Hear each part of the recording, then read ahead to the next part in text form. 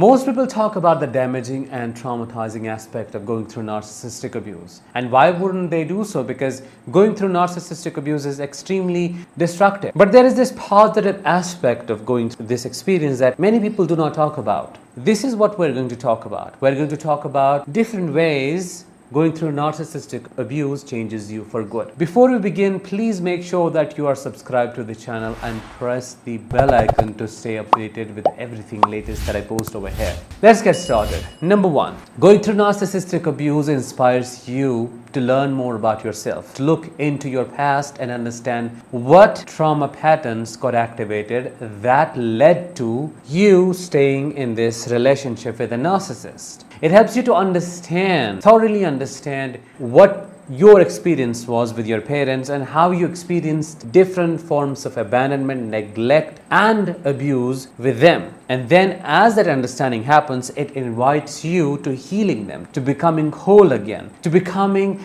the parent that you never had at the first place. So this inspiration leads to exploration, and that exploration leads to ultimate healing, which again becomes a safeguard when it comes to ending up with healthy partners or even narcissists. It just, helps you to deeply have this insight into what you deserve and what you need to be with in your life, be it in romantic relationships or otherwise. Point number 2, it helps you to truly understand how resilient you are and how strong you are than what you know about yourself. It helps you to understand that your capacity to tolerate distress is more than what you know about yourself. Because accept it or not, going through narcissistic abuse is a very devastating experience. It's like a psychological warfare and an equivalent to the warfare that happens in the physical world. So the wounds, the injuries are internal, but they're as deep and as damaging, as painful as the physical wounds. Therefore, surviving this form of destructive experience, surviving this kind of war needs resilience, needs strength. And now that at this point you're listening to me, you're listening to these words, it's in itself a proof that you have that strength within you, that you are more resilient and stronger than what you know about yourself. Before we move to number 3,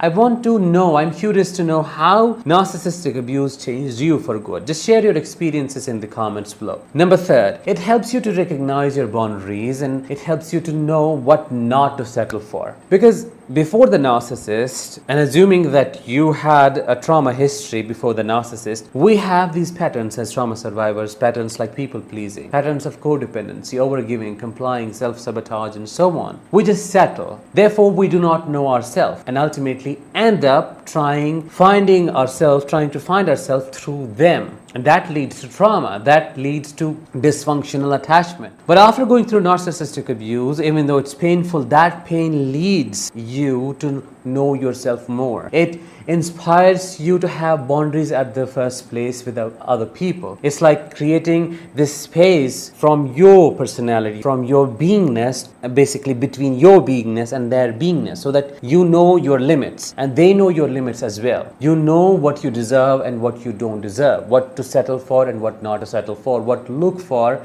and what not to look for in a person. So it basically helps you to gain insight into yourself and ultimately find true meaning to your existence. Number 4, you become a better observer of people in general and you pick up the red flags before the damage is done. Going through narcissistic abuse helps you to peek into people's psyche. You get to see the darker side of the humanity. Therefore, it's a deep learning process. You get to know how people function or how people deviate in their behaviors, how someone can have zero integrity and pretend to have it, and how deception looks like. You have been through all of that, which means one or the other way your life trained you. Even though you do not have an academic degree, but you were deeply trained by your life experiences with a narcissist. And that's what makes you a better observer of people's behavior, and you become more interested in depth than the shallowness. And what that does in turn is it just helps you to catch red flags, pick up red flags quite easily and quite early